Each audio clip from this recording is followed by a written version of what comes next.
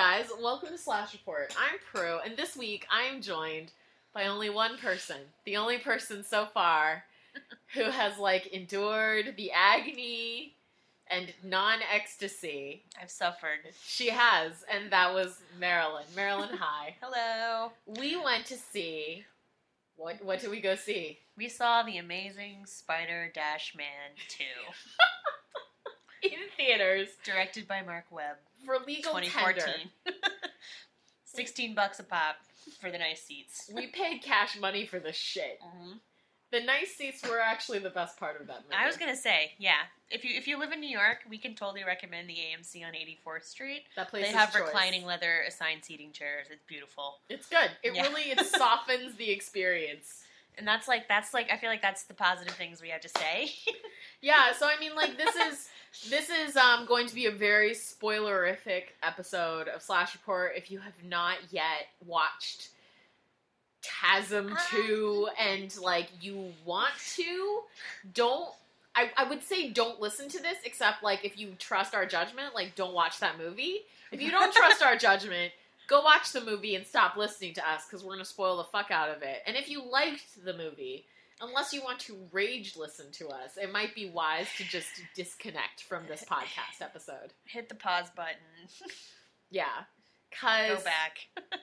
I mean, where to even begin with this garbage dump of a movie? Okay, well, I think what's a good starting point is that to be fair, neither you and you are a big fan of Andrew Garfield. I love Andrew Garfield and Emma Stone. I think they're adorable as hell. I'm a fan of both of them as actors. They're cute as hell in real life.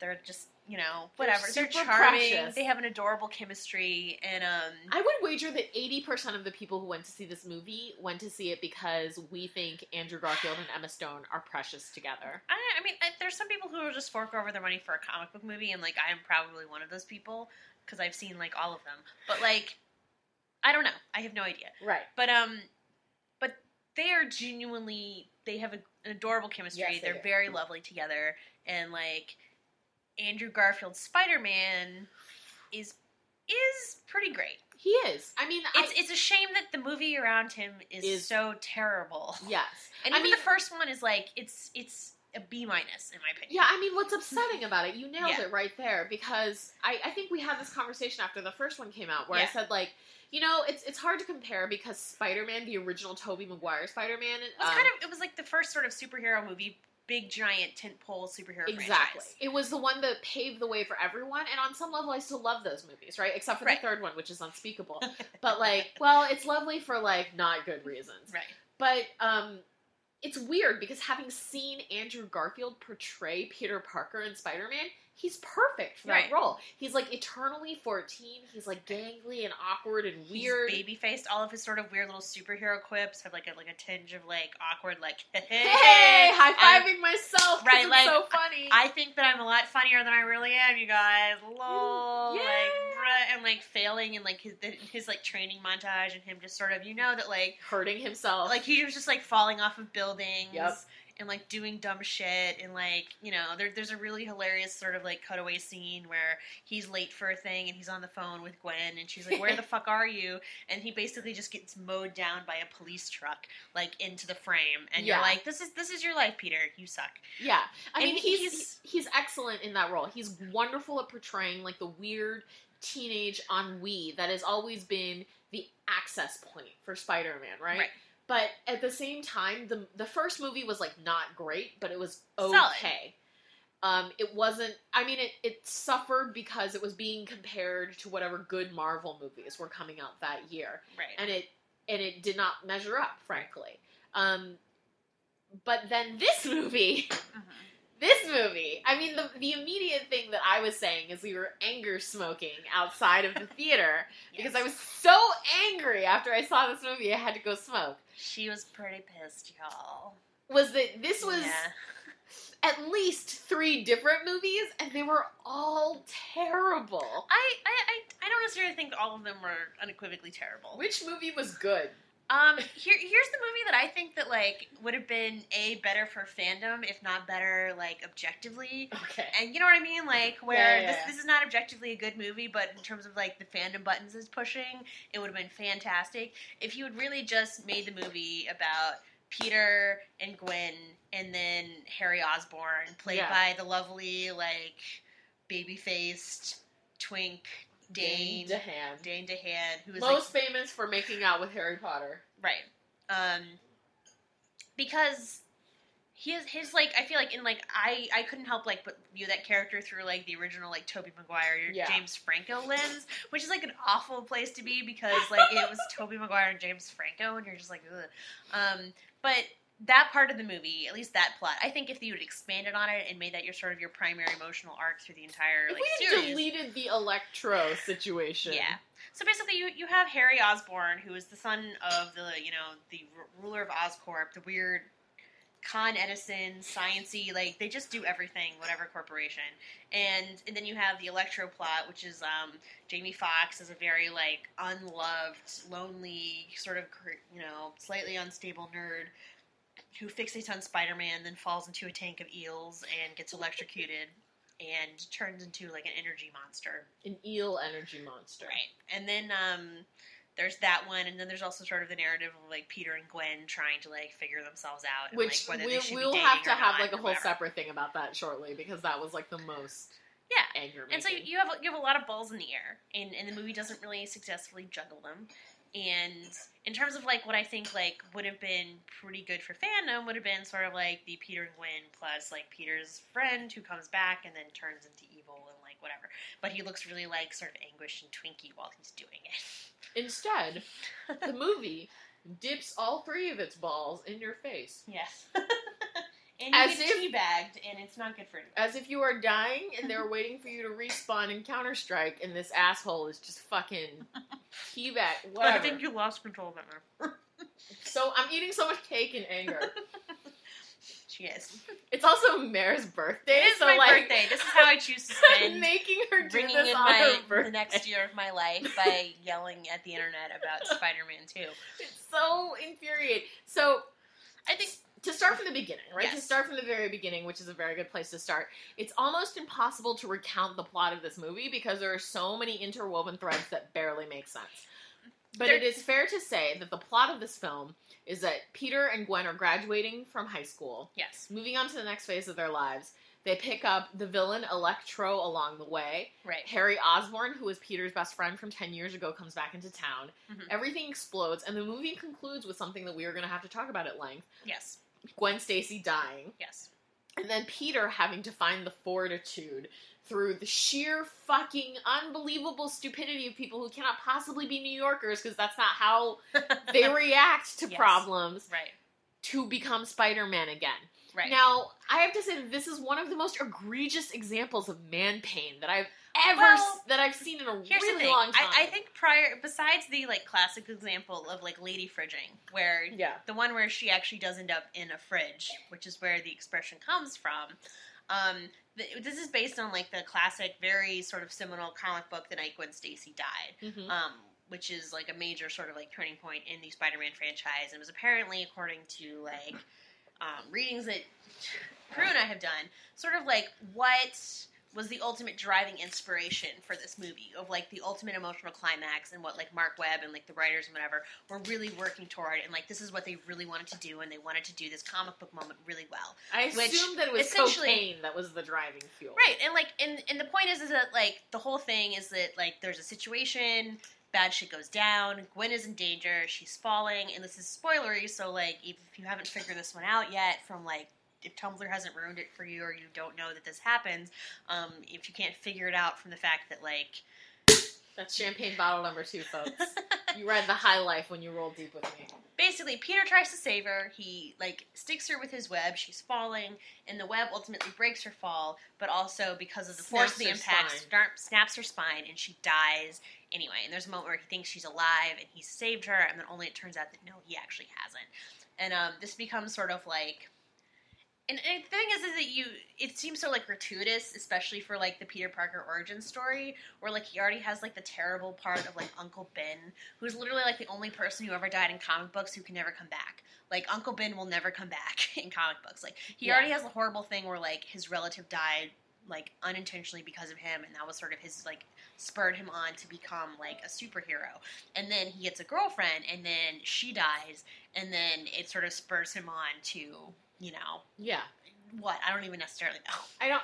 Because he already had his motivation, right? So it's completely unnecessary. Right. It's gratuitous, like, let me, like, kill all the people you love, and have everything you try to do well end up badly, and have people suffer for it that you love the most, and have all these unintended consequences that you couldn't foresee from your actions, like, fall out in the worst possible way, because you were actually, like...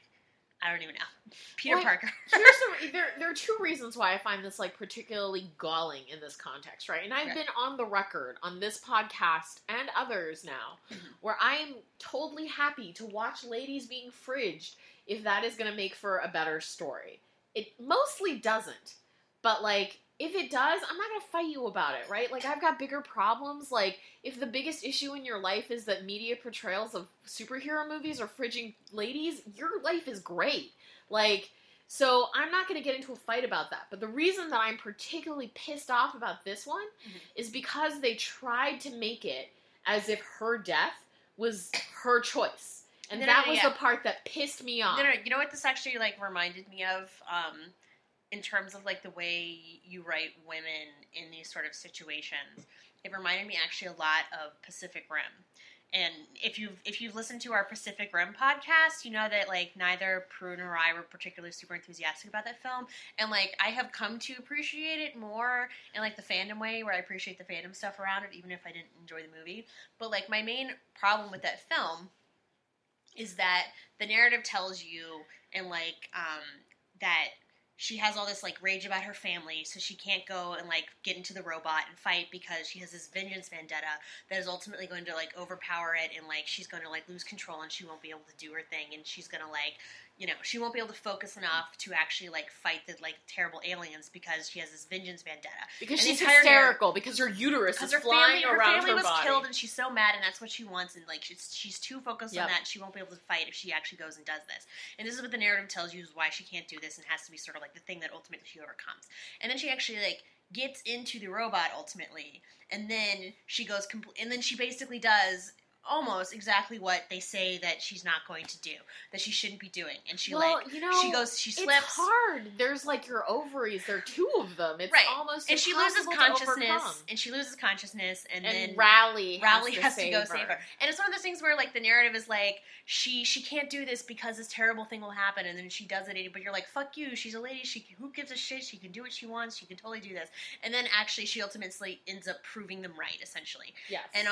And there's a lot of things to say about, like, Mako as a character, and, like, I do really appreciate a lot of the things that movie does for her in terms of being, like, an Asian woman that, like, as you couldn't get away from a Western, like, I know. Like, this movie is garbage and is bullshit. But anyway, that's not the point. But, like, this is sort of similar to what I felt was happening with Gwen Stacy in this movie, where Peter's entire thing is, like, you can't get involved, you can't come here, like, I can't be with you because I'm going to put you in danger and then you're going to be killed. And her being like, look, I want to be with you. This is ridiculous. You need to let me make my own decision about whether I want to, like, be in this or not be in this. And, like, you can't be, like paternalistically overprotective of me because that's bullshit and I'm going to do what I want. And then the way the narrative is sort of contrived is her sort of being like, I have to be here to flip a switch in a power station. And, like, through very sort of, like, flimsy pretext of her actually having to be there. And she's like, no, I'm coming. Literally, a chimp could have done it. Like, the thing that she does. Right. And, like, Gwen Stacy is, like, the smartest fucking person in this movie, basically. The only one who really has her shit, like, together. And, like, it's frustrating. And so she finally gets herself in this because she has to go do this. And, like, she is aggressively putting herself here. And then what happens to her But she ends up dying, just like Peter was always like, you can't make your own decision because I'm afraid you're gonna get hurt. And then she does make her own decision, and then she gets hurt, thereby proving this entire weird paternalistic narrative, like, correct in some weird narrative way. Yeah, but like, that's all very true, and that's all infuriating on its face. Yeah. But, like, even worse about this particular one is because they tried to exonerate themselves from that bullshit thread of the narrative by having her have that scene with him where she's like, I choose this. Right. This is me. You don't get to tell me what I do. This is what I do. And I was like, did you think that was going to cover your asses? Like, right. In the script like writing this process. Sort of like you threw her lady autonomy a bone, and then you ultimately ended up just, like, fridging her anyway. When you were writing or filming this shit show, did you think that, like, somehow when I was sitting in that theater, reclining in my leather seat, thinking it was the only nice thing about this night, that, like, you know what? This movie is garbage on every level, and, like, so deeply weird and, like, not good. It doesn't know what it wants to be. I have whiplash from, like, the really good scenes to the really terrible ones. But this moment right here where Gwen is like, this is me. I choose this. My hysterical ovaries and my uterus make this decision for me. It's all great. That's going to exonerate you from what you're going to do in, like, 5 minutes? You were wrong.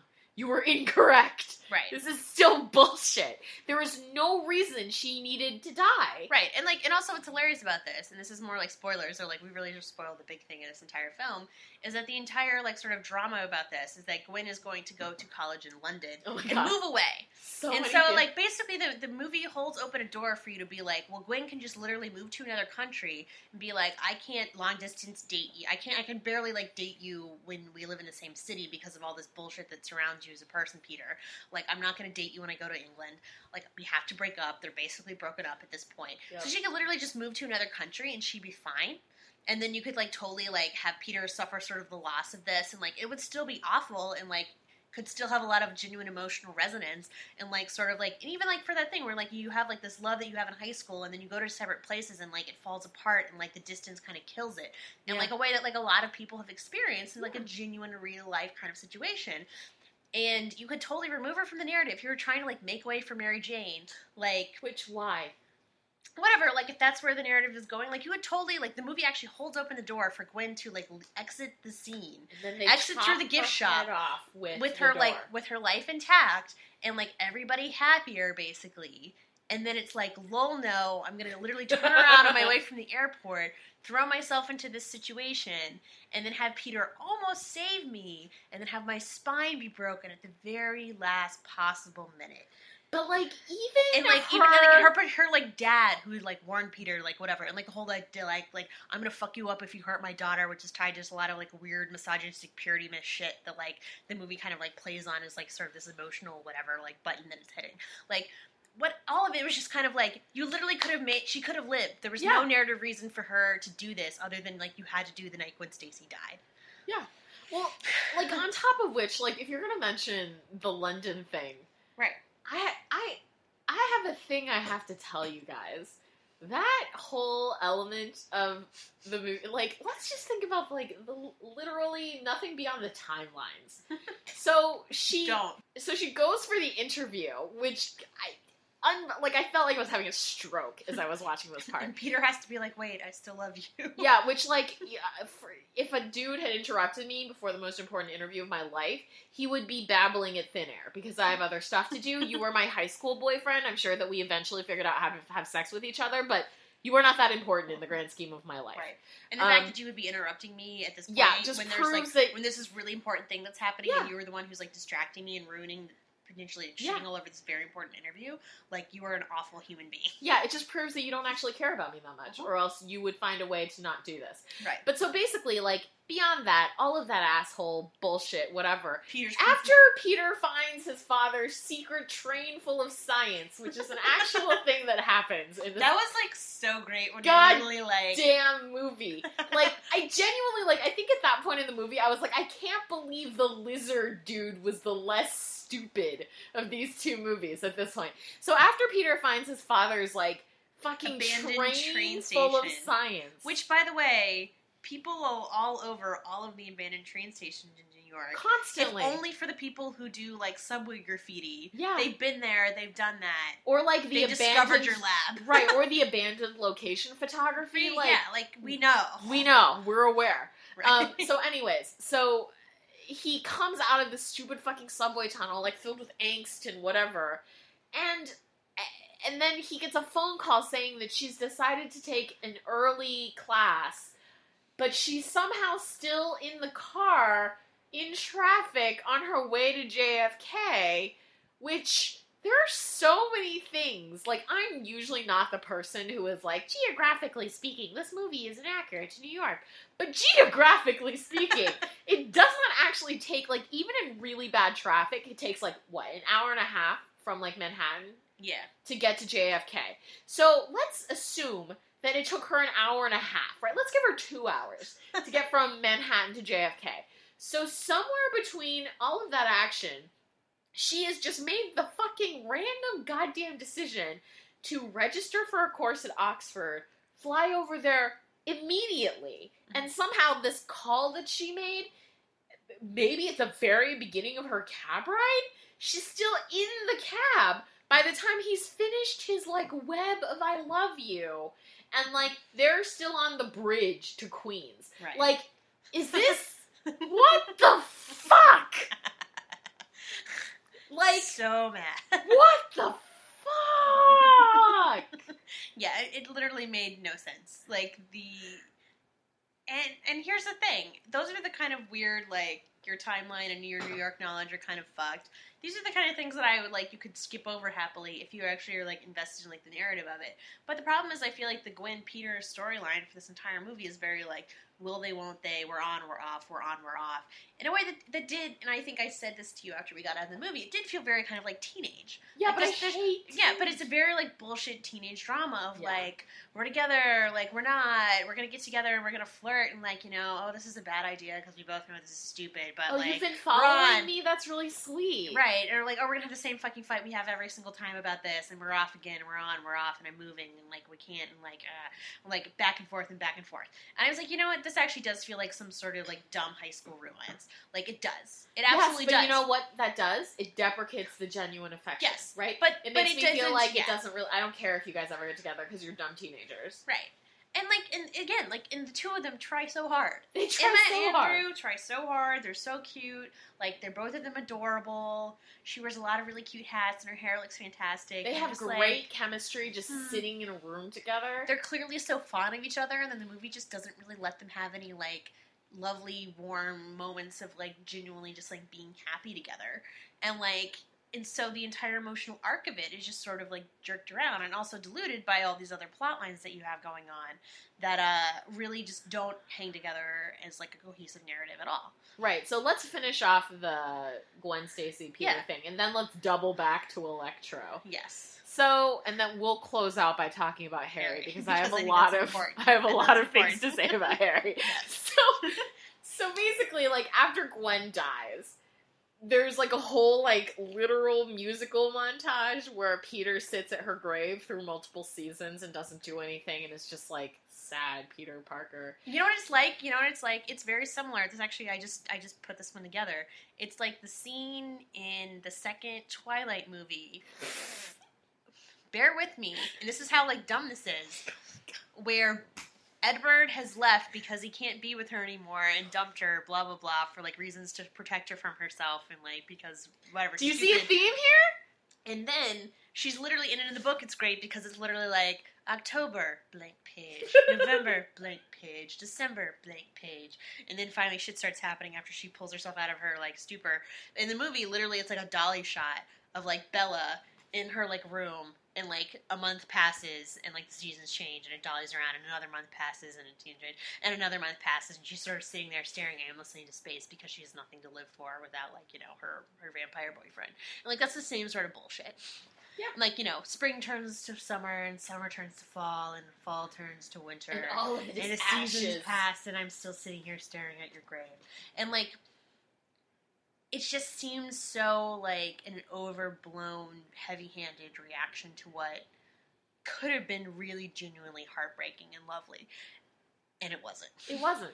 And also, I feel like if you don't even know that she's going to die, there is a moment where you genuinely think that she has lived at the end of it. And you're like, oh, well, he saved her. And then the weird sort of whiplash of suddenly realizing that she's actually dead, which is very clumsily handled. And so you're like, wait a minute, what the fuck is even happening? They Coulsoned it. Yeah. It's like how, like, I was like, is he dead? No, he's not really dead. Oh my god, he's dead. He's dead. Yeah. Like, and by the time you figure out what's happening, like, the emotional beat is, like, a minute behind you, and you're like, oh wait, fuck, alright, whatever, we're moving on. Oh, look, Peter's staring at a grave now. Right. So, I mean, the last part about this that was, like, it's part of the Gwen Stacy arc, it's more about, like, the Peter Parker arc, because everything about Gwen Stacy is technically about Peter Parker in this movies, which is infuriating, is basically, after she dies, he spends several months, or maybe a year, not being Spider-Man, right? Like, he throws his, like, costume in the closet, not gonna touch it, until finally what happens is, like, his aunt has, like, the most emotionally unhealthy conversation about how to deal with grief ever with him. Stuff it in a box. She's just, like, put it in a box and put it away, and it's just, like,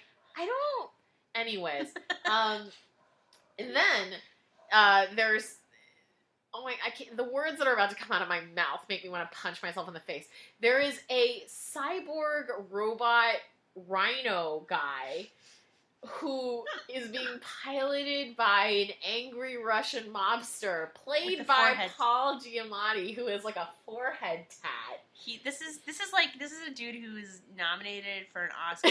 Like, after this movie was over, Prue and I were trying to tally the number of people in this film who were nominated, who had won Oscars, Golden Globes, or Emmys, or BAFTAs, and there's at least 5 of them. And they were all there are a lot of award-winning actors in this film, and I will say Andrew Garfield and Sally Fields do manage to actually sort of, like, develop a really lovely sort of, like, relationship and chemistry, and they do have some really good scenes. But that was literally because it was just Andrew Garfield and Sally Fields in a room together, and, like, nothing else. And the writing not getting in the way. Yeah, like, if you just let the two of them do their thing, they're clearly very talented, right. But then you insert Rhino Cybernetic guy. So, he'll come back into play. He was the very first villain we met, and this will go back to, like, a larger thematic issue that I have with the movie. Yeah. But, so, he's, like, attacking Midtown for reasons inexplicable. Like, if you're gonna, like, why? Like, what are you gonna do? Hit IBM? Like, what's wrong with you? There's nothing there. He's attacking Midtown, and the police have put up barriers, and for some reason, people are just standing at the barriers, like, yelling, like, and cheering. This is a dude in a giant robot suit who's literally has, like, live ammunition. Yeah, and he's, like, shooting police cars and garbage. And there's this little kid who shows up at the beginning of this movie and shows up again, where in the absence of Spider-Man, these people keep asking about the web slinger. Where's the web slinger? And they use this twice in a single 7-word sentence, which punch yourselves in the face, whoever wrote that script. It's like, where's the web slinger? So Peter finally rolls up because this little kid who was wearing a Spider-Man Halloween costume or pajamas pulls on a Spider-Man, like, face mask and goes and stands up to this rhino thing.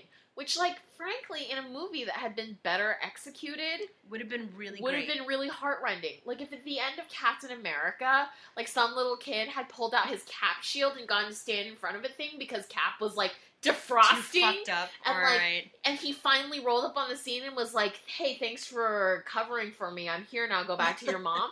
You would have been, like, weeping in the aisles. I would have been lying on the floor crying buckets. This, I was, like, prone on my leather reclining seat saying, like, I hate this movie. I hate the legal tender that I exchanged to watch this movie. I hate everything about this entire proposition. And I bought tickets for this movie, and then I lost my wallet, and I feel like that was sort of like, I should have known. It was an indication. Like, we tried to go to our favorite Mexican restaurant on the Upper West Side. It didn't happen. We had to go to Blockheads, and then they wouldn't let her drink because she didn't have her ID. So we had to, like, stealth share my, like... And go into this movie way too sober. Yeah, it was just... So many things were indicating that the universe didn't want this to happen for us. And, like, that closing scene, like... It's just a sheer example of something that could have been good had it been in a different movie. Well, and here's the thing. I feel like what you do get from this movie, like, and this is sort of my thing with, like, Spider-Man as a hero, and it kind of depends on, like, your view of him as a superhero. Where Spider-Man is funny, yes. Spider-Man is great. A lot of, like, the action scenes and him, like, swinging beautifully from, like, the skyscrapers of Manhattan. Like, there is, like, it's gorgeous and, like, lovely, and, like, I appreciate that, and, like, but him as a hero, he's always been such a fucking failboat. Sort of similar to, like, Hawkeye in the comics. Yes. The Hawkeye comics. Only it doesn't actually seem to be aware of the level, unlike the Hawkeye comics, who are 100% self-aware of how much, like, Hawkeye is a hot fucking disaster of a human being who really should have just, like, stayed home today. Like, that is sort of my conception of what Spider-Man does, because literally everything he touches through his own intention or through his best intentions turns to shit and doesn't end up well. Isn't he the only... Someone correct me if this isn't true, but I feel like I actually read this somewhere, that there was a comic, either volume or whatever, that proves that if Spider-Man hadn't existed, everyone would be better off. I feel like he does get It's a Wonderful Life, and you're like, well, actually, maybe you should jump off that bridge, and Clarence is like, yeah, okay, bye. Sorry, See you son. on the other side, buddy. Like, I don't know if that's true or not, 100%, though I have heard that similarly myself. But, like, and that's sort of my feeling of Spider-Man, and, like, the problem is that, like, this movie doesn't necessarily do anything to disprove that, or to make you believe that, like, he's doing something that no one else can do, and that, like, his superpowers and abilities are, like, helping the city, and that, like, you know, and the movie tells you a lot about what Spider-Man means to the city, and, like, you know, but it doesn't necessarily, like, show it to you super well. No. So, like, the problem of him, like, hanging up his, like, his red and white spandex, his red and blue spandex, it doesn't really have the same sort of, like, resonance, because you don't ever get the feeling that, like, this is what you're supposed to do and you have to do this, and, like, you're fighting the good fight, and, like, you know, you don't necessarily have that emotional sort of rallying point behind him. And so him ultimately, like, coming in and, like, attacking, like, a giant fucking rhino helmed by an Oscar winner, you're just sort of like, what? And, I mean, like, the rhino's a good point, right? Because we opened the movie with Paul Giamatti. You know what this felt like? It did actually remind me a lot of, like, a more older, less sophisticated comic book movie. Yeah. Which is, speaking of, like, the original Spider-Man series. I felt like that this could have been, like, Spider-Man 4 with Tobey Maguire, and you would have been like, absolutely, this sort of makes sense. You know, where, like, he's so, like, the Rhino character is so schlocky and so, like, Russian, rah, rah, rah, rah. Yeah. Like, yeah, ha, ha, ha. Well, I mean, that's a really good point to launch off on. Electro is an entire villain. Right. Well, so this is what I meant when we're doubling back to the beginning again. Yes. So we have to follow one shitty narrative all the way to the end before you go back to the first. Right. To start a second shitty narrative. Here's the thing that I noticed immediately. So, as someone who, like, I have no comics background. Like, I did not read Western comics until fairly recently. And the ones that I'm currently really into are the new breed of them, right? Like, I started really reading them with Hawkeye. I now read Saga. I read the new Ms. Marvel, and I read the Black Widow run that's currently the Phil Noto one. Because the art is amazing, and it's really cool. Right. But these are, like, a different version of comics, right, than your typical... It's a throwback. Yeah, your typical version. Whereas, when you watch this movie, right, starting from the beginning, which opens with Peter being late for his high school graduation because he's fighting a bunch of, like, Russian gangsters who are trying to steal uranium from Oscorp in a completely sort of wackadoo battle throughout Midtown. Like, it reads very cartoon. Right. Do you know what I mean? Yeah, like you expect an anvil to come out of the sky and to, like, crush one of them and be like, yoinks! It's extremely cartoony, and I was sitting there thinking, like, if I was 8 years old, this would be amazing to me. Right. And that was the thing that carried me through the rest of this movie. As I was watching it, I was thinking, like, this movie really appeals to younger comic book fans because it is so busy, so loud. You don't care about the emotional through line if you're 8 years old. But it has Peter Parker being, like, funny and, like, bendy and being a spider person and like, swinging from web through the streets of New York, and it's so great. Right. So, like, if you were 8 years old, this would be great for you. So you open the movie with this, like, fucking stupid, like, Paul Giamatti, why would you take this goddamn film thing, and he rescues Jamie Foxx, who also, extra weird because one of the previews to our movie was the new Annie movie that he's in, which looks amazing. So charming. Which I can't wait for, and then you see him in this, where he is wearing a weird toupee. Like, why would you... He has a comb-over and terrible teeth and terrible 70s nerd glasses. And I mean, the problem... And so basically, like, he becomes obsessed with Peter Parker, like, thinks that they're best friends, And then later on, when a thing that happens that is not Peter's fault at all, like the cops shoot at him because after he falls in the electric eel tank, he's like fucking up electricity wherever he goes. Right. And the cops shoot at him without Peter's involvement at all. He like decides he suddenly hates Spider-Man. Right. Even though he loved Spider-Man up until that point, and then he's just like gonna fucking break everything. First of all, they made two major errors with this character. Number one, he was such a mess. I was just sad for him the whole time. Yeah. Like, I was really worried and upset for him because everything that happened everything that happened was terrible. Right.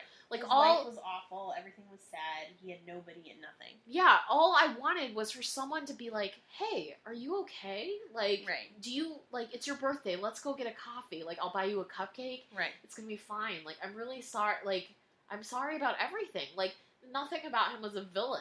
Right. And then he takes this weird character turn, and I listened to the Empire podcast with Mark Webb and a couple of other people trying to justify the shit show of film, where they were saying that the entire character of Electro, like that big scene in Times Square where he's like, no one sees me, but now everyone sees me, right? Like, first of all, you didn't establish that the whole problem with the movie was that no one saw him. For me, when I looked at that character, I saw crippling loneliness and a distinct sadness and people being mean to him. Right. I don't think Which is sort of like, and like nobody like recognizing him and treating him like he's invisible dirt. Like that's rolled into that, but that's not necessarily like to the point where everyone paying attention to him is going to solve the problems that I thought that he had. Yeah, and I don't think that he craved recognition. Is more just a connection. Yes, like that was not what he got. That is the word that he did not have. Right. So when he eventually became someone on 538, I'll link this on the show page. They wrote a hilarious piece about how Spider-Man 3 or Spider-Man 2 is basically just a series of horrendous OSHA violations, and they list all of the OSHA violations that led to Electro's conception. And here's also the thing, where like the entire accident that leads to him falling into an like electric pit of eels, an electric eel tank, while holding some like electrical cables. And it's the kind of thing where if you've ever worked as part of a cog in a giant corporate machine, you know that those are the kind of things that, like, a small-time operation, like, sure, you could probably get away with doing something that dumb. Some giant machine like Oscorp, like, no, that would never happen, number one. No. But, like, but I think you do hit on something, though, with this character, where you do feel genuinely bad for him, and you feel like he's been, like, sort of like bullied casually and like unintentionally and like deliberately by all of the people in his life, and he has like nobody has been nice or kind to him except for Peter, and to turn him into a villain who wants Peter dead is kind of disturbing and kind of like a weird like emotional like shift that like takes someone who is sort of like who has been a victim of bullying and, like, has had a horrible life and then makes them into this sort of grotesque thing. And, like, he still feels, like, pathetic. Yeah. And you feel sad for him. And so you're not, like, Peter fighting him doesn't have any sort of dramatic oomph. Because you're just like, God, this is just kind of awful. You're never scared of him. You still feel bad for him. And there was a level of, like, I was trying to put my finger on what really bothered me about it, but it felt exploitive of mental illness. Yeah. Because he's clearly sick. Yeah. Like, he's socially awkward. Maybe he's on the Asperger's spectrum.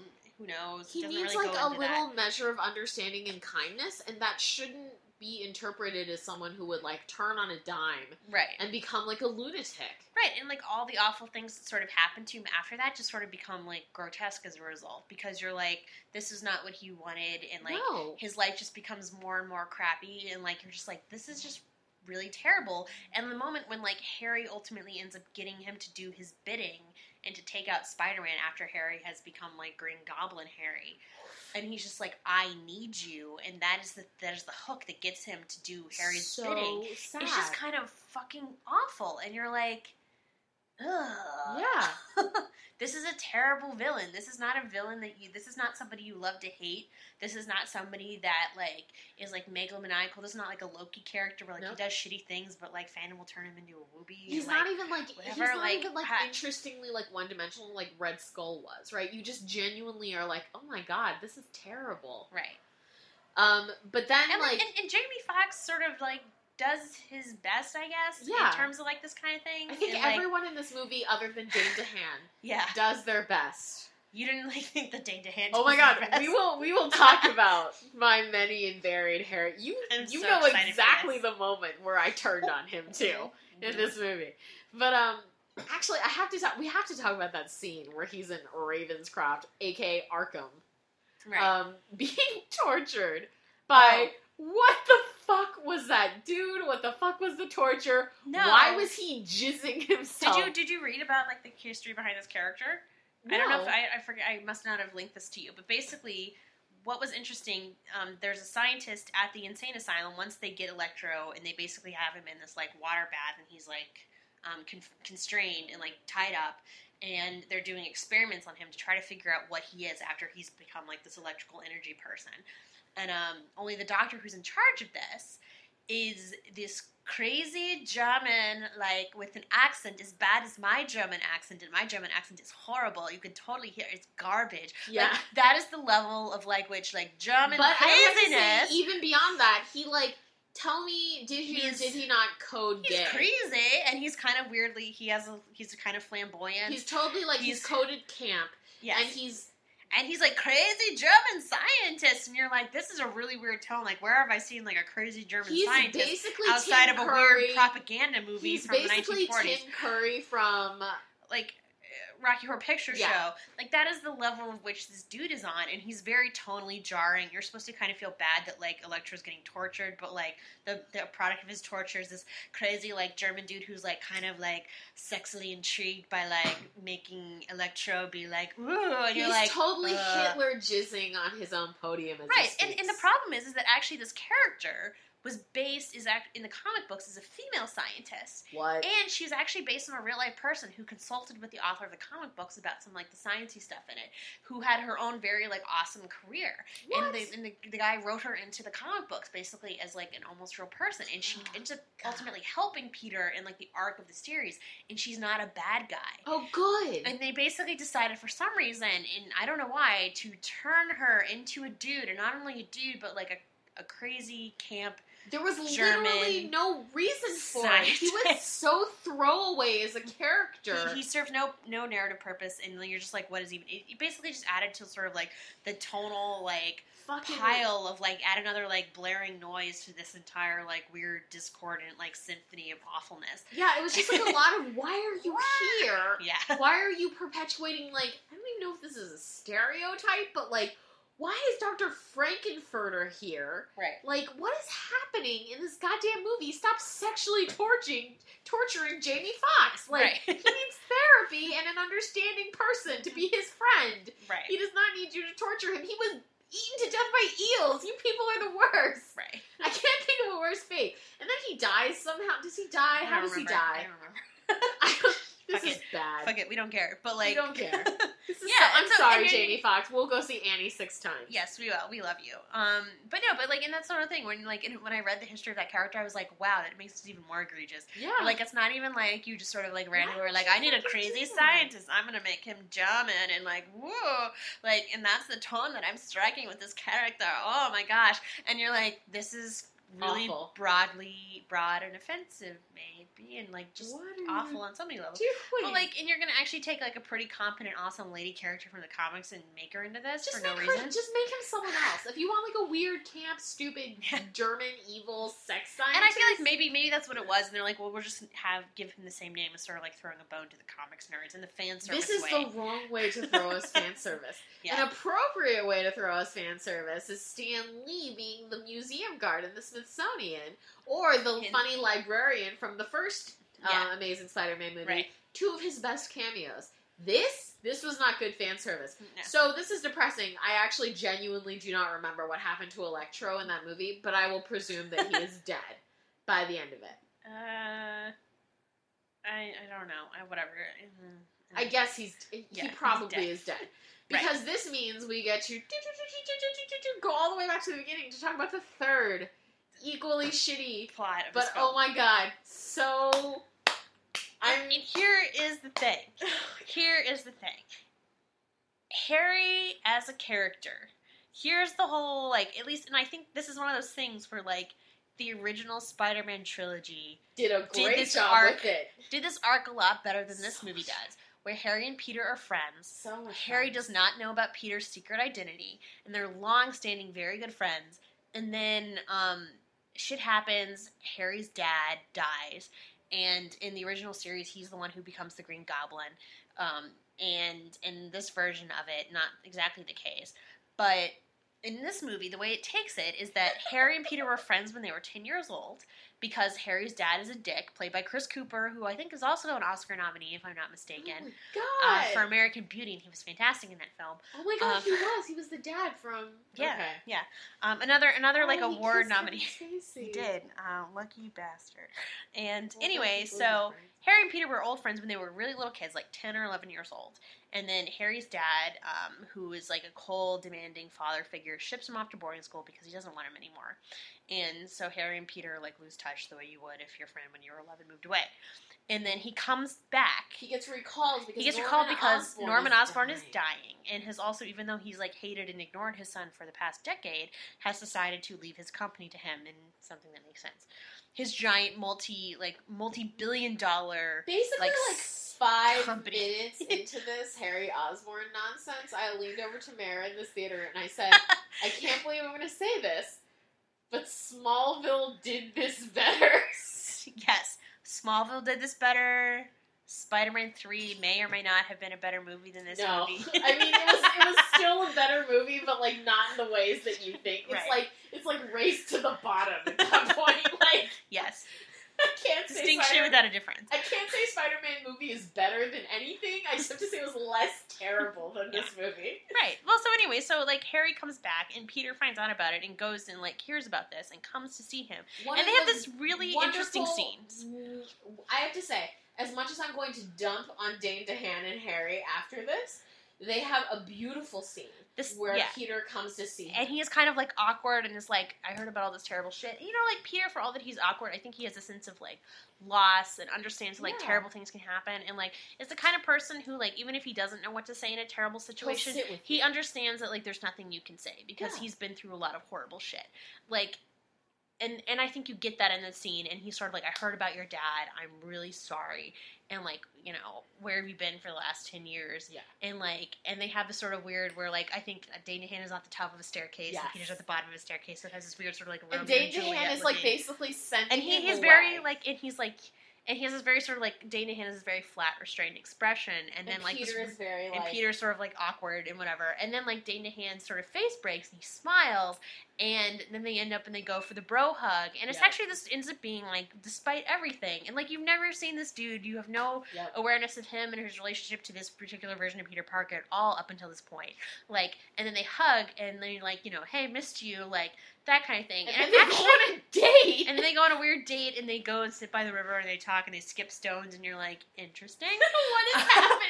This only makes like the stuff afterward even weirder if you look at it from a romantic perspective. Yeah, and here's the thing. It does actually manage, I will say, like, in the economy of the scene, manage to make you invested in their friendship in a very limited time period, in a way that, like, you know, the other version of Spider-Man where Harry and Peter are, like, just old friends through high school who've known each other for years, like, it manages to, like, instantly be like, you are kind of charmed by them, and like, and you're interested in like whatever the heck like Harry's deal is, because he is sort of like, he has something going on and you don't necessarily know. And I think it's and he's also played by this like beautiful tiny blonde Twinkie dude. So Twinkie, so thin. The only thing that I really enjoyed about this movie is Dane DeHaan's story about how he like couldn't eat some stuff for a long time because he was like trying to get in a certain shape for this movie. Right. And so like afterward he finally had a burger and he started crying in a restaurant. His wife was like, are you crying? He's just so delicious. That's like the greatest thing that came out of this film. But I have to say, like, that scene where, so basically the setup is that they haven't seen each other in 10 years. Dane DeHaan is very classic, like, sort of like ripped from the pages of Gossip Girl, like poor little rich boy who like a shitty father figure, who has got all this privilege but like no emotional, no emotional sustenance for his entire fucking life, and like here's this kid who was his like his good friend when he was a little kid, and just like that tiny and he still remembers kindness is and enough he's still to break like, him. hey, I still like you. What's going on, man? I want to make sure you're okay. And like probably the first person who's given like 2 fucks about him in like forever, in like a genuine human way. And the two of them play this in a lovely way, right? Right. Because for all that I'm giving a lot of shit to this movie, a ton of talented people got together and made a piece of garbage. So, like, Andrew Garfield is wonderful at this, right? Like, if you've seen him in his other projects, like Never Let Me Go, don't watch that unless you want to cry for 6 years. Don't. Never Let Me Go, like, any of his, like, Boy A, like, a ton of his work is just really, like, sort of emotionally fraught and lovely, and he plays this, like, crushing teenage vulnerability really well. And then Dane DeHaan, who I'd never seen in anything else before, was really great in this scene, and I thought he was going to be great in this movie, where, as Mare said, he's positioned at the top of the staircase very flat, like, with a sort of distance and poise that he's probably trained himself to have. And then as Peter is walking away from him, having been summarily dismissed, he kind of breaks and is like, your hair still looks like that. Or, like, you got, like, you fixed your teeth or something like that. It's very, like, bro comment of, like, well, you still look like an idiot. Yeah, exactly. And then Peter just, like, you can see, like, his joy so happy. infuse his body, and he turns around and he's like, look at your hair, you still do that. Do you, like, still have a manservant who comes in? And he's like, and Dane DeHaan says the greatest line in the movie where he's like, well, I have a manservant who operates the blow dryer and I maneuver the comb. It's wonderful. It's like the moment of so funny. It's such a great moment of emotional truth. And then the two of them hug, and like at that point, I would have 100% believed anything about that friendship. And then they go on this like great like man date where they like are skipping stones. And they talk about, like, shitty things that happened to them, and, like, they bond over, like, awful life experiences. And it's very real, right? Yeah. Like, the power but of it's that sort of an awkward sort of, like, teenage boy way where, like, it references it, but it's never gonna really, you can't talk about it. Like, you can only talk about it on Bleaks. Right. And it's very true, and I loved that. Right. And then, the movie, like, what the fuck? So, like, Dane DeHaan, like, after he's won all of this goodwill from me, because I'm weak to blonde twinks already, guys. Like, I have a serious flaw in my system. Where if he looks like he's done a lot of cocaine and had a lot of sex that he did not enjoy, he basically has big doe eyes, and he looks like he blew a lot of dudes for his coke money. Yeah. Like, and Prue is like, I'm so all about that. Like, shh, you'll be like a virgin with me. That's what we'll call it this time. It's fine. I'm into that. He should have rode that all the way to the rest of the movie. Well, and here's the thing. And I feel like because I think this is also like a function of the movie trying to cram too much and too many storylines into one film, is that you feel like what I really would have loved to see is this narrative sort of be more of a slow burn. Yes. And like in Harry's ultimate transition into the Green Goblin like villain figure could have been way more effective if there had been, like, if you build it up slowly, and you had more, like, nuance, and you had time to, like, develop his relationship with Peter, and, like, maybe even Gwen, like, whatever, like, see all this stuff, and see him sort of, like, struggling to deal with his dad dying, and, like, and all this responsibility that's been heaped on him for something that he never, like, wanted and was disowned from, essentially, like, you could have, there's a lot of, like, terrible, like, there's classic fandom twinkie man pain poor little rich boy thing that like everybody loves. This could have been like fandom fucking bait. He could have been Loki. He could have been Sony's Loki. Right. And he is not Sony's Loki. Right. Like there was so much there where you're like, this was almost like everything that fandom really would have loved. And like for the first 5 minutes of this character's like introduction in terms of his scenes with Peter, you're like, here it is. Yes. Absolutely. And I feel like, and I don't know, like I'm sure there is probably some like Peter Harry stuff that like the engine is going to a certain extent from what I understand. There's a girl I follow on Tumblr who ships Harry Electro, and I'm like, what? But you know what? You do you. You do you. You do you. You know what? Nothing could make this movie worse. So you make that eel man find love. Yeah. Right. Like, sure, why not? That makes as much sense as anything else. So basically, the problem with this movie comes in where like they try to make, but Harry it goes Osborn so rapidly. And where you get like 5 minutes of establishing his connection with Peter, and then the rest of the movie it's him sort of slowly betraying that trust, and ultimately like hating Peter as much as Electro does, but for reasons that make no sense. As much as Electro, stupid, right? But so there's like a whole like let's not even get into like the stupidity of the plot. Where like secret projects in Oscorp is under a folder and, like, called Harry Secret thinks Project. He needs Spider-Man's blood. Even though that literally is like me being like, well, I have a terminal illness. I'm gonna go like. I need Prue's blood because she doesn't have this terminal illness, right? And it's lol, gonna cure science, me. Science. High five.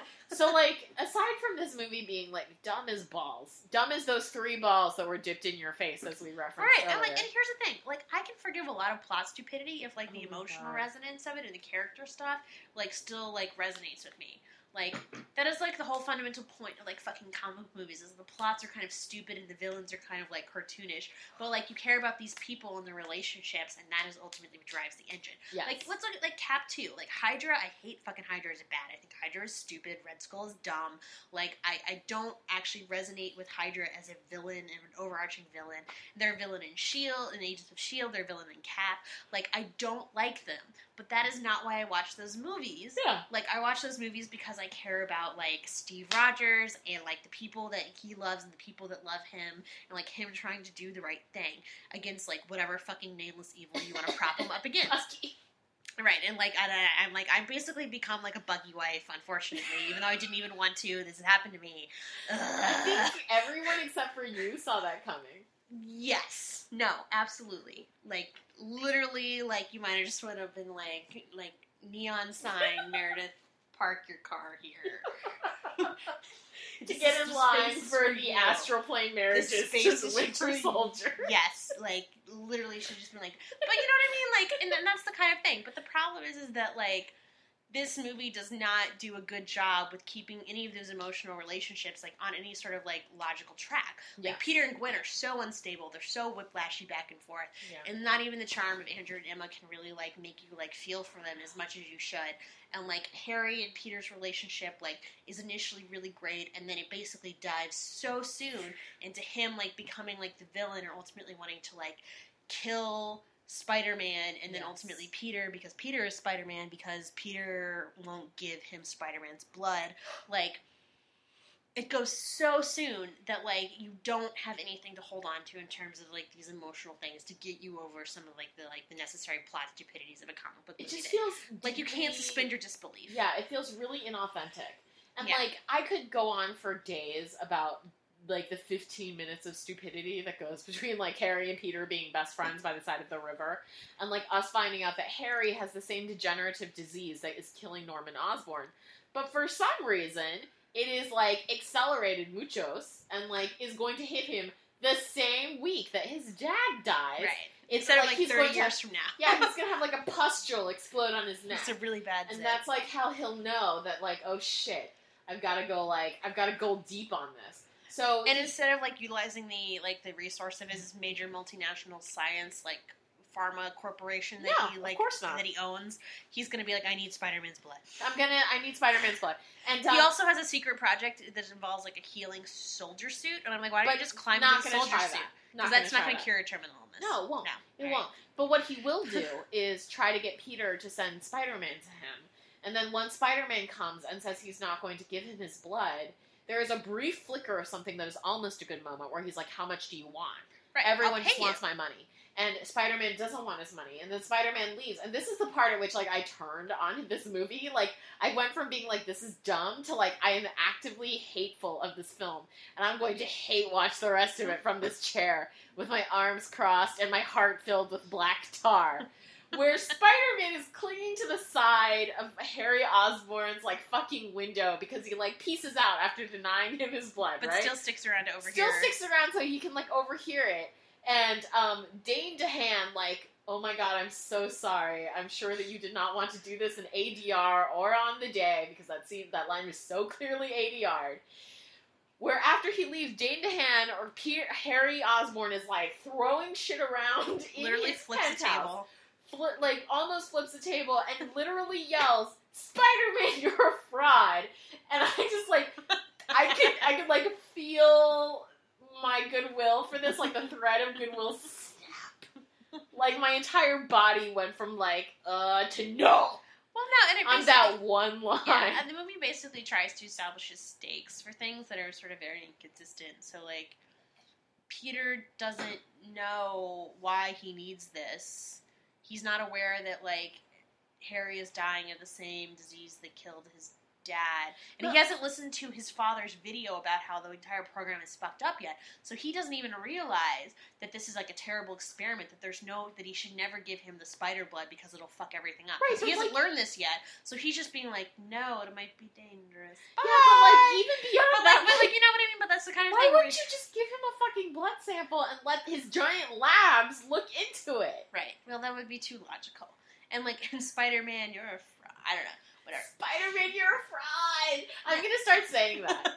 Like, when the mail is late, I'll be like, Spider-Man, you're a fraud. It seems like an equally reasonable response to anything dumb going on in my life. Right. This movie sucked. I'm so angry. Well, and here's the thing, is that I feel like what is also, like, frustrating about it, that, like, you and I have kind of touched on, is that there are so many talented people who are in this movie. Yes. There are so many, like, weird, those, like, brief flickering moments of, like, genuine loveliness and, like, well done, well acted, like, occasionally well written, scenes between people that keep kind of, like, hooking you in and being, like, and, like, maybe it's one of those things, and, like, where you sort of feel like the whole fandom paradigm of, like, fandom doesn't want something that's perfect. Fandom wants something that's, like, 2 steps to the left of perfect so that fandom can, like, fill in the blanks and do its sort of, like, thing. And, like, something that's, like, objectively good on every level doesn't really have any interest because there's nothing to do with it.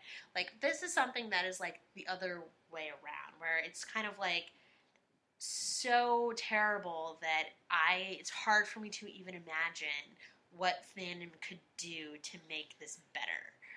I came up with a plot for this, but yeah, we'll get to it. I mean, and I think there is some, like, Peter Harry, like, stuff. Yeah, like, yeah. I don't know. I mean, there's some adorable Peter Gwen fic. You could roll that way. I mean, like, and also as we're talking about Harry, we have to discuss the Green Goblin, which just talking about it makes me depressed. Well, okay, so, and this is so bad, and, like, if they literally, I really wish that they had, like, left the Green Goblin burn. Like, you could have had it being, like, Harry slowly circling this drain, and then the end of the movie is him being like, fuck everything, I'm gonna, like, do this, and then you're like, dun dun dun, Peter's, like, friend, and, like, one of his only friends, because he has no relationships beyond Gwen and his aunt, as far as we know, and, like, random kids and people that he saves, like, he has nothing else in his life, and his editor that he emails, I don't know, like, that's the only... Captain America even made a friend. Yeah! Right? And he was operating at a candy cap, though he is prettier, like, to be fair. I'm just saying, like, if Chris Evans was running around, you'd be like, hey, what's up? Like, he probably gets that a little more than, like, Peter Parker does walking down the street. But, anyway. Fair. Yeah. No, but he doesn't really have, like, it would have been really interesting if, like, this movie had ended on a beat of, like Harry sort of slowly, like, you building that up, and then him being, like, dun dun dun, and, like, trying to save himself and ultimately damning himself in a way that he's not even aware of. And, like, that could have been really cool if you kind of set up, like, for the next movie, the Green Goblin villain. Yeah. Rather than, like, Rhino, which is, like, awful. You know what I mean? Like, and that could have been, like, if you had, like, drawn it out more and actually had time to, like, build up him and Peter's relationship and have something, like, substantial for him to betray and some trust that you felt like was really built up. And, like, that would have been awful for, like, this to happen. But, like, because it just, like, goes along so quickly. Well, it's something like it's like Harry comes back. Harry and Peter reconnect. They talk about, like, their shitty, like, dads and their family life. It's like bad fanfic. Yeah. Do you know what I mean? It's like you wanting really badly to get to the emotional climax of something, but you not wanting to write that, like, probably 50 pages in the middle. Hey, guy, we noticed. That's why no one's reading your fic. That's why this movie is crap, and we have to hope for the overseas box to save it. Which totally it will. It totally will. There's 3 is coming. So angry. So they know. So, like, they reconnect. Harry and his dad have the whole thing, like, whatever. And then suddenly he has, like, degenerative disease. He needs to fix it. He needs Peter to help him fix it. Peter is dubious. Peter does what he says he will. And as far as, like, Harry is concerned, Peter has not betrayed him as a friend. You know what I mean? Like, Spider-Man is a fraud, but, like, Peter has basically been like, you wanted me to introduce you to Spider-Man, I did that. Like, he has no reason to hate Peter at all. But, like, the movie is very confused about who knows what when. And then he's basically, like, injected himself with spider venom from the secret projects lab, and then turned into, like, his hair is all fallen out. His you teeth took... are fucked and up. I'm like, you had literally one job day to hand. It was to be, like, pretty, blonde, waifish twink. And literally, 2/3 of the way this movie, they ruined it all. And they, like, had all your hair fall out, your teeth are all nasty, and you look like garbage. And, like... He doesn't look like an evil villain either. He He's too genuinely scrawny. looks like a 1980s, like, troll horror film. Yeah, from, like, Willow. Like, you know what I mean? Like, Yes! this is the level of, like, awfulness that you're talking about. Because he's not intimidating. He's not scary. And, like, if you are going to, like, go that route, that interpretation... He looks like Rumpelstiltskin does. from Once Upon a Time. Only he doesn't have the gravitas of Robert Carlyle to actually, like, make that dude occasionally frightening. Pounds because he's wet. a baby, and he's a baby, like, blonde Twinkie boy. And, like, you're just like, oh, sweetheart. And then he gets, like, he climbs into a soldier suit to heal him from this terrible, like, scientific experiment gone wrong. And then he's, like, going, like, and you're like... How did this happen? This literally felt like 30 minutes has gone by. And, like, what the fuck just happened to me? And, like, how did you take... Like, you could have kept, like, I don't know, sarcastic, like, angry, poor little rich boy, Harry Osborn around for a long time, and it could have been kind of great. Yeah. And instead, you immediately, like, fucked him up and made him into an unscary villain, and then... Yeah. All I have to say about his character in this movie is, Spider-Man, you're a fraud! That's all. That's like the summary thing that I took out of this movie, was him throwing some tumblers off of a table, yelling, Spider-Man, you're a fraud. At which point, I felt something die inside of my chest. But, like, this movie is so simplistic. Like, if a cartoon had done this, oh my God. I would be like, say, whatever. If this was fine. animated, you've been like, yep, makes sense. This is about the level of narrative that I was expecting. But this movie... Saturday morning cartoon. Yeah, but the problem is that this movie has the budget of a much more complex film, and you cannot get away with action movies of this genre anymore when you are opening 3 weeks after Cap, right? Like, you can't do that anymore. Like, because we have been introduced to a universe where even if the movies are not complex, brilliant socio-political commentary, they're entertaining and they're smart. They're entertaining, and they know what they have to do, and they do it. Yeah, they're smart. And when they do fan service, they do it correctly. Right. So, I mean, this movie, I think, for me at least, really, really suffered because I literally seen Captain America 2 for, like, the second time. Well, no, I feel like we 3 walked days out before. We walked out of the theater, and literally across the way from our theater was the theater that was showing Cap, and I was like, aw. I wish we had seen that instead. I would go watch that movie for the 5th time rather than watching this. Yeah. For one time. Yeah. I mean, like, it just, like, in comparison, this movie felt like a Crayola depiction of what the original movie was. It feels like someone tried to tell you the story of this movie, but, like, mixed up a bunch of threads and, like, hastily went through plot points. And what's interesting is that, like, there's a Grantland piece about this film that isn't really a review of the movie because they don't touch that with a 10-foot pole.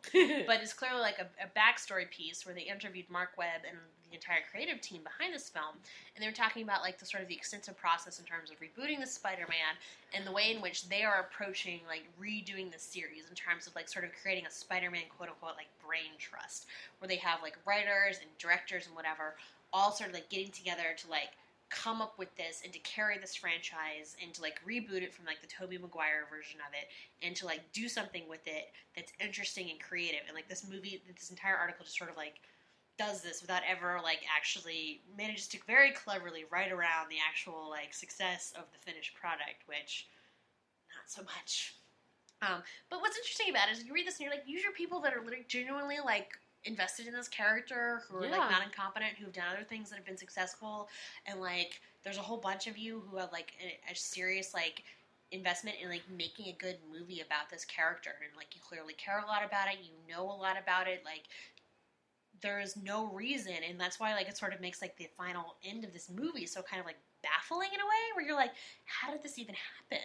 Yeah. Like, why, what, who, like, thought this was a good idea? Who wrote this? Who directed it? Here's the Why part... did nobody, like, be like, wait a minute, maybe we need to make this a little better, or, like, clarify this, or simplify this, or, like, edit ourselves.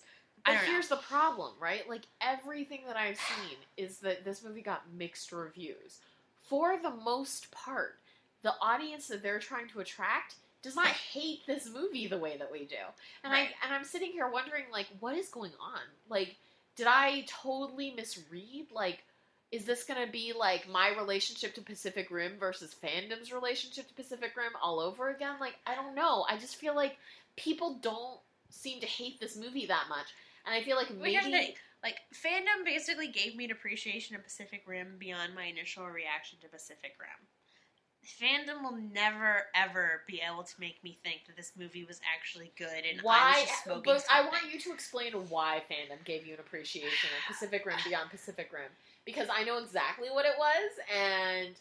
It's not even, like, the random, like, hipster, like, science pairing-y, like... Really? No. What was it then?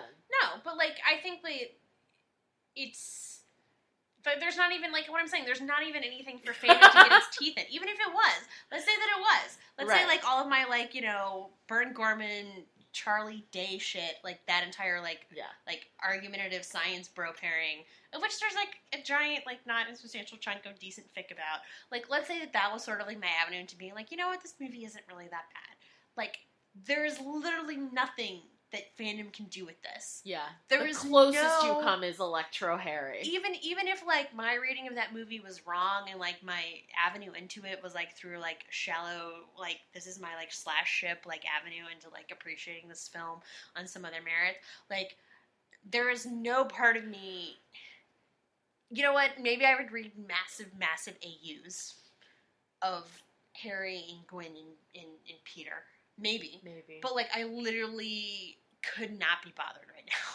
Like, I was sitting here because I knew we were recording this today, right? Yeah. And because, like, we got shit-faced at work 3 times this week. So, my new job is great. So, I've spent a lot of time this week trying to think of how I would fix this movie. Yeah. Like, how I would redo this plot. And I was sitting there thinking, like, a great way to redo this plot, right? If you really actually wanted to drive in the point. But you would have to be able to, A, recognize that Peter Parker does make the world a worse place. To make him a truly sad superhero, he makes the world a worse place. You would have to, like, admit that first, right? With the way that I'm going with this. Yeah. You could have it so that you have most of the plot of this movie go down. And then he breaks up with Gwen at the beginning to try and keep her safe. Right. But that in the final conflict, he goes through the whole thing, defeats everybody, finds out that Gwen is dead anyway. Because she's part of the thousands of people who are probably collateral damage. Right. Because of how stupid he is when he fights villains in New York. Right. That would be one way to really emphasize, like, the tragedy of it. Or you could do, like, the Harry Osborn story where Peter finds out, like, they bond more, right? They have a little more, you get rid of Electro in either version. Electro just does not work. I'm sorry, Jamie Foxx. You should have done more Annie. Like, you get rid of Electro, so your main villain in this is eventually going to be Harry Osborn. Right. But maybe the first movie can just be a tragedy setup. And, you do it so that Peter and Harry really reconnect. Peter finds out that Harry is really sick. And then the two of them start trying to figure out the mystery of Peter's father. Which is the thing that we should talk about a little bit. Because we agreed that the opening of this movie was great. So phenomenal. So great. Like, literally, like, we were sitting there. We'd heard bad things about this film. Neither one of us was necessarily rolling into this with, like, really high expectations that were ultimately disappointed. That's not the position that we're coming from. Yeah. And, like, that's a bad position to come from when you, like, an audience expectation problem is the worst expectation problem. Yes. We had no expectation that this was going to be good. And then the opening scene is Harry's dad, Peter's dad and Peter's mom. Yeah. Leaving him with his aunt and uncle, and then getting on a plane, which is ultimately, like, very tensely, like, they're trying to send this information, which is all this information that they're trying to protect, and you don't really know the significance of it, but you know it's important to both of them. And they're trying to send it before, like, they reach this point, and they're trying to get away and hopefully leave their son safe. Because the life that they have just entered into, like, on the run, is no place for a kid. Yeah. And then the plane basically gets hijacked, and they all go down, and like they're trying to like send this information out. And this is very tense, it's very good. Like the two actors who play Peter's mom and dad do a very excellent job. They're very solid character actors who've been around for a while. Yeah, like. It's actually really sad and good. Yeah, and it's a good action scene. It's emotionally compelling. The action is really compelling. Like everything about it, and like it's a very good, very dramatic, like cold open to the scene where you're like, this is what they died for, and this is what Peter has no idea about. Exactly. He just thinks that like they left him. Yeah. Essentially. And like you don't know the ultimate significance of what they were trying to achieve and how they were trying to keep him safe, which like could have been an interesting theme of the thing of like trying to protect the people that you love from the dangerous things that you're into and then ultimately failing. Yeah. And like ways that you don't even know, even just by like leaving them or like trying to keep them safe, like you're doing them a disservice. Like that could have been a really interesting theme that the movie plays on, and ultimately it tied into like Gwen Stacy if you are still going to fridge her.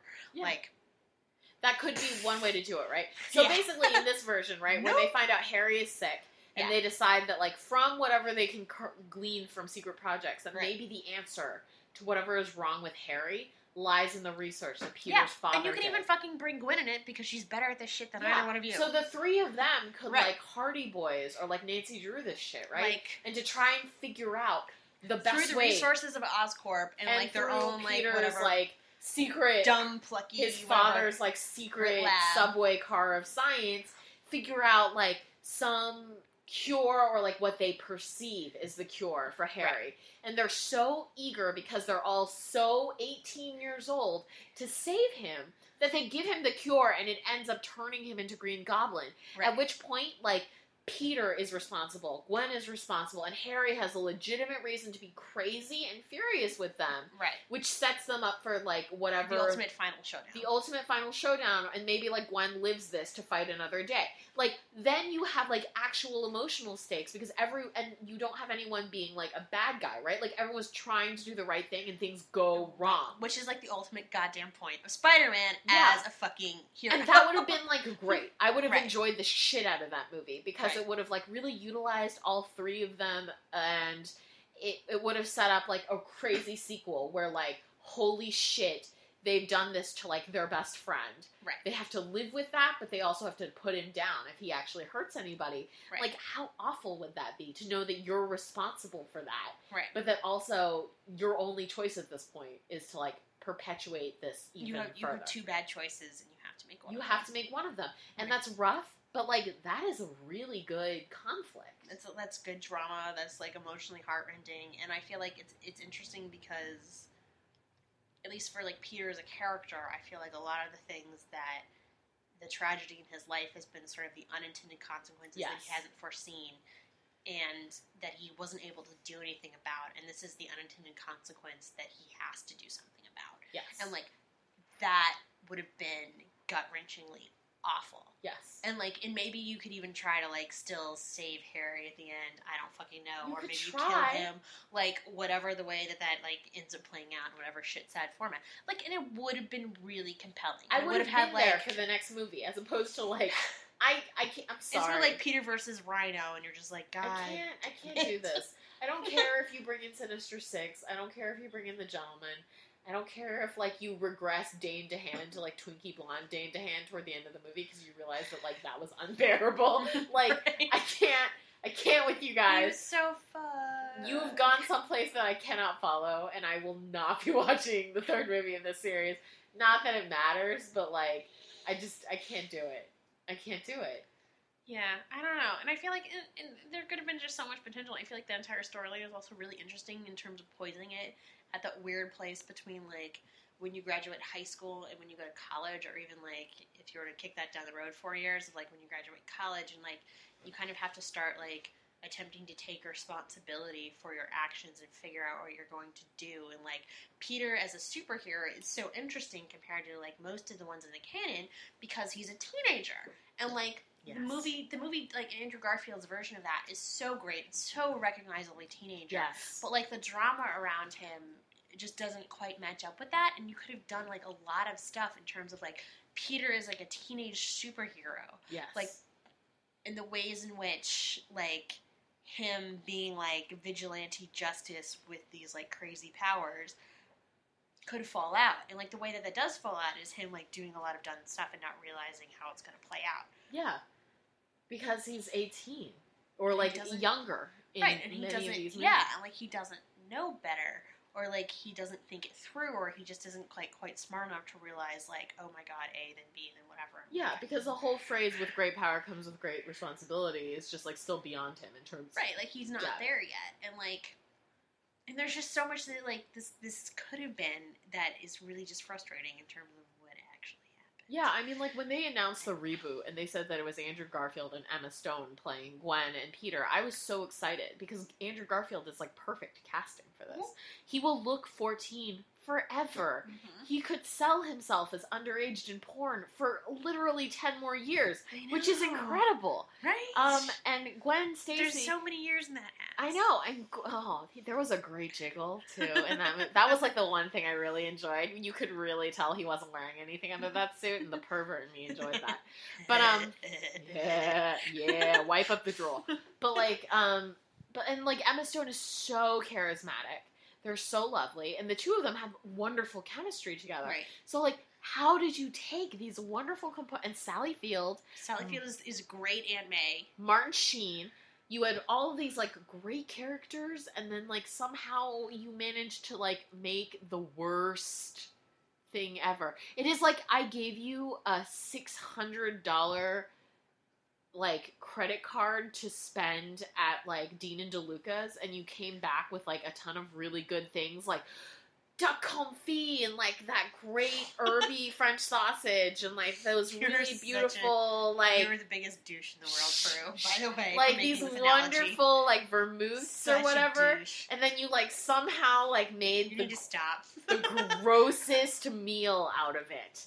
And, like, sometimes I would accidentally find just, like, a little piece of duck that had been unpolluted by your other garbage. Metaphor. No one gets It's accurate. It's accurate.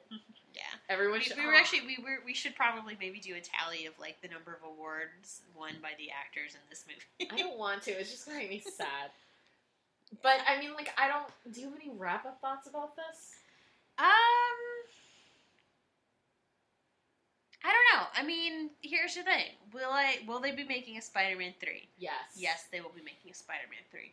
Will Sony be making Spider-Man movies and not give the rights back to Marvel, who might steer the ship better for the foreseeable future, and we should assume that ship has sailed, sadly? Yes. Yes. I don't know. Like...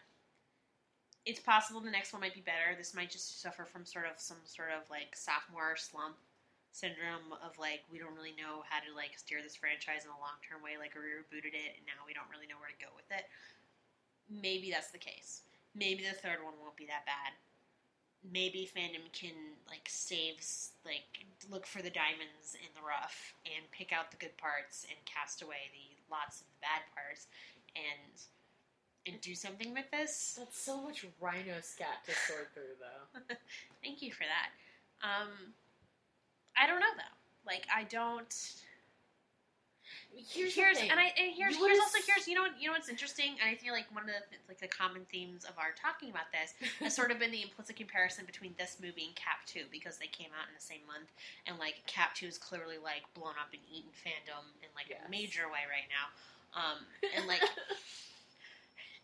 don't even get me started, but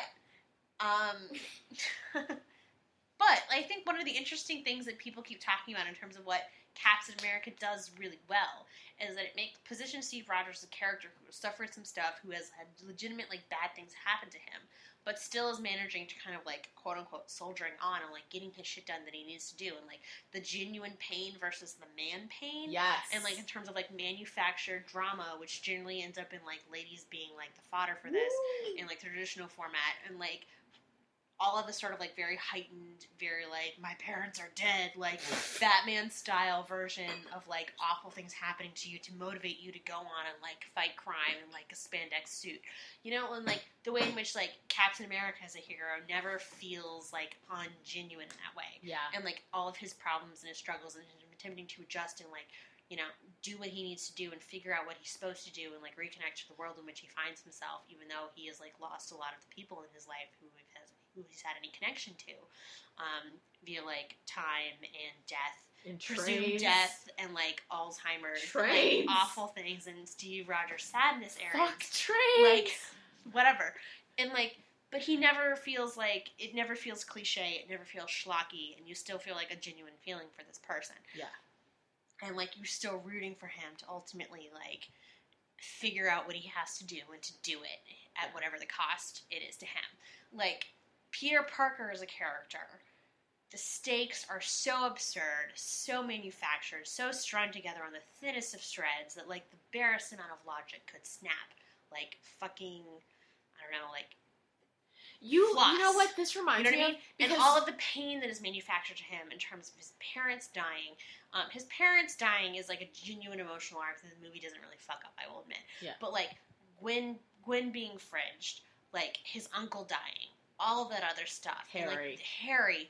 And, like, this friend of his, and, like, everything just sort of feels like it's serving some sort of very, like, schlocky, old-school, like, 90s comic narrative of, like, what should be driving him as a person. This should be, like, a movie made by Mel Gibson. Yeah, and it just feels cheap, and it doesn't feel like, in Peter Parker, and I will freely admit, Peter Parker is not my favorite superhero.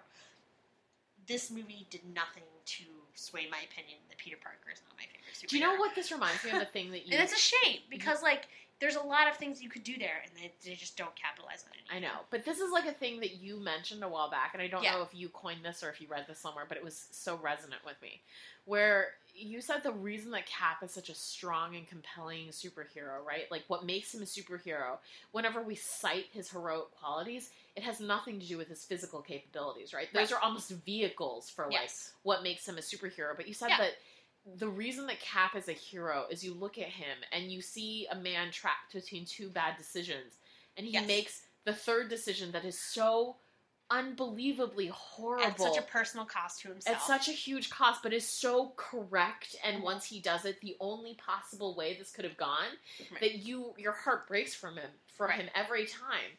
And that is the sort of, like, fucking, like, to use an overused term, like, that is the sort of, like, heroic sacrifice that makes Steve Rogers so compelling, right? Like, he's just a man, like, despite everything, he's just a man, but he's a man who is willing to do that, and I can only ever hope that if I was ever put into a position like that I would have the courage to do something like that. Whereas Peter Parker, like, not only the stakes absurd, they're low. They're really dumb. Yeah. Like, there's never been, like, a villain where he comes up to where, like, I don't think that, like, I'm pretty sure, like, the NYPD could handle that.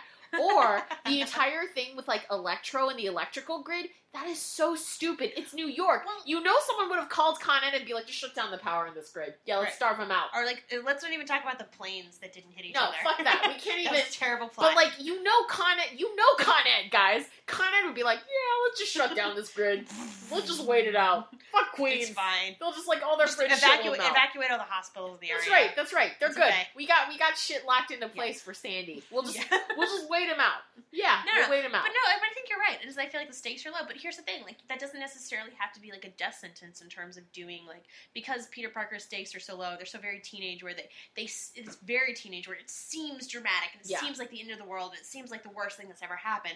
But you as an adult, or, like, if you are an adult looking at this, you can kind of look at it and be like, this isn't really that big a deal. And you're kind of, this is very, like, blown out of proportion. And, like, this isn't really, like, as like, awful or as, like, you know, heartrending or as amazing even as you think it is. You need to, like, calm down and look at this through, you know what I mean? But, like, you're 17, you don't know any better. Your little, like, sister or brother who was like, oh my god, and then that's happening, like, and then Joey said that, like, blah, blah, blah, and, like, I was like, ugh, and, like, that's sort of, like, that was, like, me watching this movie where it was, like, and then, like, Electra was like, I fucking hate you, even though I love you, but I hate you now, and then, like, and then Peter was like, wow, I'm breaking up with you again, and then it was like, oh my god. Harry was like, Superman is and then Harry was like, and he was like, my friend, and then, like, I did this, and now you fucking hate me, and now we're not talking to each other anymore. Like, oh my god, like, that was, like, the level of drama and stakes that this entire movie's operating on it. And as, like, an ostensibly an adult, you're just like, no, I have no entry point into this narrative. I don't care about anything. Has to be but there's right a way to do it. Look at Young Avengers. Look at the comic Young Avengers. Young Avengers is great. Oh my god. Like, if you... So many feelings. I was gonna say, like, I don't know if you read that one, but, like, you should. Like, Young Avengers is still great. Like, That is an excellently written comic. You should totally all pick it up if you are into reading, like, the Marvel shit. And then there's, like, the Ms. Marvel comic, which is legitimately about a 15-year-old girl. Yes, and, like, and you can have drama, you can have stakes, you can have things that involve, like, people who are younger and, like, who have, like, a point of view and whatever, and you can use that to your advantage in terms of crafting this narrative and, like, use it, like, and, like, take what you have and, like, build that out. And, like, and this sort of just felt like, I don't even know. And then, Harry wrote a note, and then I saw it, and he said that he really hated me. I'm like, no. And then he was mad because he thought that, like, I said that his dad was whatever. And, like, I don't care. Like, you know what I mean? Like, that is sort of, like, the level at which I was watching this being like, I have nothing. Yeah. I have no entry into this. I don't care. I don't know how to, like, find any sort of, and, like, this is so whiplashy and so, like, more heightened in ways that I just don't understand and, like, Yeah, no, I know what you mean. You know? Like, I would rather take, like, the Peter Parker, like, goes to, like, fucking, like, Ultimate Spider-Man cartoon. Oh my god, I love that cartoon. The principal, like, that's great. Like, you can do that. That's hilarious as shit. Like, you can go that road and make it just sort of, like, funny. And, like, Peter was a very funny superhero. Yeah. He's quippier than almost, like, anyone in the entire fucking Marvel canon. He's like a dumb little shit, and, like, you could totally, like, lay down that, and, like, it could be great, and, like, you could take, like, sort of, like, the pain that he carries and have him, like, you know, and have that turn that into something that is, like, great and, like, still manages to find, like, humor and, like, do something with his life that he feels valued. He could be opposite and, like, Batman. He could be opposite Batman. Teenage opposite Batman. Look and, at like, what we could have had. Q, some Adele, like, we could have had it all. Right. I mean... And that's not really what happens. Yeah, I mean, like, that's a really good point, because, like, I like, watch the Young Iron Man cartoon. I haven't seen that one. It's on Netflix. It's pretty funny. I like it a lot. And then I also watch, like, Ultimate Spider-Man cartoon. Ultimate Spider-Man is so funny. It's hilarious. And, like, those are genuinely made for a much younger audience than I am. And I still find those really entertaining because they execute correctly. Right. Which is the fundamental problem with this, like, Spider-Man 2, you're a fraud. Like, this fucking movie. God damn it. I just, like, the best part of this movie was A, when it ended. B, when we left the theater and we were anger smoking in front of a Banana Republic on the Upper West Side, and some dude didn't have enough money to buy a pack of cigarettes and tried to get a smoke off of us. Yeah. And we were like, we just finished the last 2 cigarettes in the pack, and he was like, oh, so you're keeping all the cancer for yourself? And we're like, yes. That was like, and then he laughed, and then we laughed. We were like, have a good night, bro. Sorry, bro. And it was one of those only in New York moments of, like, randos on the street bonding over, like, you know. Like, that guy is, like, my buddy now. I don't know his fucking name, but, if like... I ever saw him again, I'd be like, hey, I got your cigarette now. Yeah, that's right. Well, I would high-five him, and I would give him a smoke. But, like, so that was the best part of this movie. Yeah. When I met, like, a crazy dude on the street. He was not even really crazy. He wasn't even crazy. No, when I met a random dude on the street who wanted to get a cigarette off of us. That is the best part of this movie. Yeah. I mean, I have 0 recommendations for this episode. My recommendations would be... go watch the original Spider-Man by Sam Raimi with Tobey Maguire. It's on Netflix. It's still really good. It doesn't hold up. I will say, like, it dates, but it doesn't... But it's still good. It dates, but that's about all, like, that's the worst thing you can necessarily say about it. It's intriguing, and you can see how, like, that movie was a revelation at the time, and it paved the way for, like, so many other comic book movies, right? Like, that film success. And when you look at the web slinging as he goes through the city... don't think about it in the context of how great the CGI looks now. Think about how amazing that looked when it was in theaters when it came out forever ago. Right. The other thing that I would recommend is not watch this movie. What's the one where, like, Gwen is Spider-Man? Isn't there one where, like, or, like, with Lady Peter? Yes, there is the Amazing Spider-Man fic that I've ever wrecked was the one where Peter was Penny. So it's Penny Parker, and she has to wear 2 sports bras to lock that shit down before she goes Spider-Manning. And you bustier ladies, you'll recognize. You will totally recognize. And the story is excellent extra because on top of it being Penny Parker, she also has to sort of, like, navigate. She addresses the whole question of, like, letting Gwen be her own person, but also loving her. And she makes a much more intelligent choice than this movie does. Shocker. So... that was good. That movie was good. We'll you know what? Probably maybe, like, I would go on the internet and some, like, dedicated soul will have written some, like, quality Peter, Harry, like, twink fucking And I can only hope that someone on the internet has done that, or like made a vid that is like vidded all like the good bits, which is like what 5 minutes, and then like thrown away. I would just hope that like someone clipped all the scenes of like Harry Potter making out with Green Goblin from that movie they did together, like Kill Your Darlings, and like. And where Dane DeHaan also plays, like, a crazy fucker. Like, and basically, like, knits it together so it looks like Andrew Garfield is, like, kissing whatever. And, like, that would be the only appropriate use of your free time if you, like, have that free time to do it. You Like, know what? Like, actually, like, in this, I'm just got kind of, like, angry again that they didn't really explore their friendship that well. Because it would have been really interesting. Because here's the thing that I feel like about Peter. I don't even ship them. But here's the thing that I think that is interesting about Peter in terms of, like, a modern context. Is that kid is, like, fucking, like, poor. His family is poor. He's from, like not a great neighborhood. Like, not the richest neighborhood in Queens. He lives in Coney Island, remember? It depends. I think he's from Queens. Well, I mean, like, in the context of, like, the movie and, like, what train he rides. Well, the train was wrong. He may have fallen asleep. Wrong. I feel like he's supposed to be in Queens. Okay. At least in the comic books, he's from Queens. I don't actually know what... Queens is the best. I don't know what's the Amazing Spider-Man neighborhood he actually lives in. You could be right. He could live in Brooklyn. But I thought he lived in Queens. But, like, in the train line, like, I'm not going to assume that, like, the train line that they rode is actually accurate to, like, wherever the fuck he would be. Because you're right, it would have been in Brooklyn or Manhattan. But, anyway, him being, like, sort of, like, wrong side of tracks poor, and then, like, Harry coming from this totally different world of, like, growing up in affluent, but, like, money rich and, like, love poor. Yeah. Like, and them trying and being friends. That would have been, like, really interesting. And there could have been a lot of interesting tension, and, like, you know, you have this and you don't appreciate it, and, like, vice versa. And, like, it could have been interesting to see that play out. Yeah. Well, also, like, let's not even get into the economic realities. Which, the first one doesn't really touch on that much either, and that's still an extent, you know? Well, like, let's not even get into the economic realities of the Spider-Man movie, right? Because, like, from what I'm supposed to believe, that, like, Uncle Ben bothers me about like, a skilled manufacturing this entire brain trust has no interest in, like, if you're gonna keep making Spider-Man movies forever and ever, amen, and you're not gonna actually bring in, like, Miles Morales, and then give me, like, my fucking half-black, half-Latino Spider-Man, they're like, no, we're not gonna do that. And I'm like, well, fuck you. Look what you're doing with the original. You fucked it up, and you can't even, like, bring in the new one, like, or any of the other Spider-Mans, like... Bite me. Andrew Garfield is trying, man. He is trying. He's trying so hard. He's petitioning for Michael B. Jordan to be his love interest, which would be, like, the only reason I would go see Spider-Man 3. Fine. Like, I would go for that, but, like, it's not gonna happen. Like, my recs for this movie are A, not to watch it, B, to watch the original Spider-Man with Sam Raimi, and then 3, to, like, watch all of the Emma Stone, Andrew Garfield press junket videos from promoting this movie. Right. That does not include her SNL appearance where she calls Mary Jane a skank. Which is like... That was from the first movie. Okay, that was from the first movie. But you should watch her, like, crushing it on Lip Sync Battle on Jimmy Fallon, because she's awesome. Yeah. And then you should just watch, like, Emma and Andrew troll each other, because despite the fact that they're actually dating, their favorite gimmick is to talk about, like, how much they hate each other on press tour, which is so great. It's beautiful.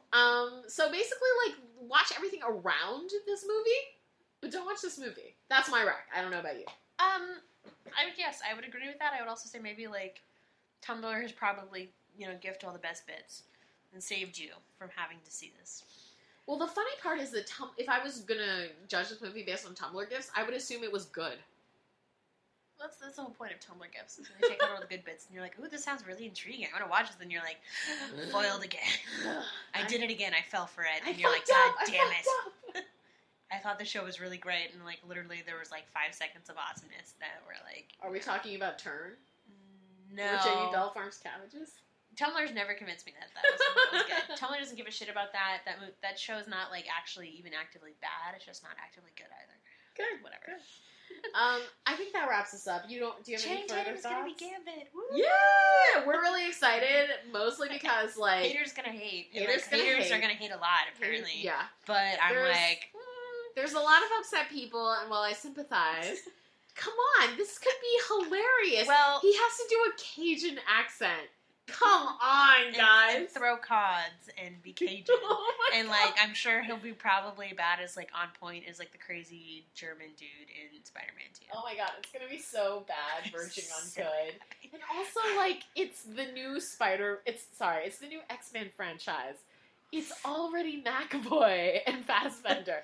What? Like, it doesn't matter. Just, like, Just get drunk and go. Yeah, meanwhile, join us in a month or whenever when X-Men Days of Future Past comes out and we'll be here again. Yeah, so Hoyden and I already have a shame date to talk about that movie because we're like emotionally prepared for like when that thing hits us like a brick full of feelings because we felt real bad for Eric and Charles the first time around. And it's gonna happen again. Cherrick. We did not use that term. I'm just saying that's what the kids are calling them these days. Well, we're olds. Cherrick. And we use a slash like the olds do when we had to walk 2 ways up a hill for our penis touching penises. For our Wi-Fi, for our download. For our zines of interspecies love. I think that wraps us up. We've gone pretty far afield. Thanks for tuning in. We will... Sorry if you watched this movie, and sorry if you liked it. I haven't met anyone who's liked it. Yeah, me neither. So I'm not really that worried about it. This is not one of those things where I feel like I'm being like a cranky fuddy-duddy and fandom loves something that I'm like, well, it wasn't that great. I'm like, everyone has been like equivocal at best. Yeah, pretty much. It's like, I think it wasn't terrible has been the nicest thing I've read about it. Yeah. But, that wraps us up. We have to stop talking about this, or else I'm just like, I'm out of cake. I'm literally out of booze. Like, we can't go on. Yeah. So, that does it for us. Thanks, folks, for sharing this terrible, terrible fucking experience with us. Happy birthday, Mare. Yay! Kisses, Internet. If you missed Slash Report during the week, you can find us on Twitter at Slash Report or on Tumblr at Slash Report, even though we post nothing except for episode updates. You can find me at Often Imprudent, or you can find MK at Moonklutz. You can find Marilyn at... MERE_LYN on Twitter, and just Marilyn, MERELYN, all one, and on Tumblr, which is probably where I'm more active. And so you can get your weekly fix that way. And on that note, thanks for hanging out with us. We will see you on the flip side. Bye! Bye!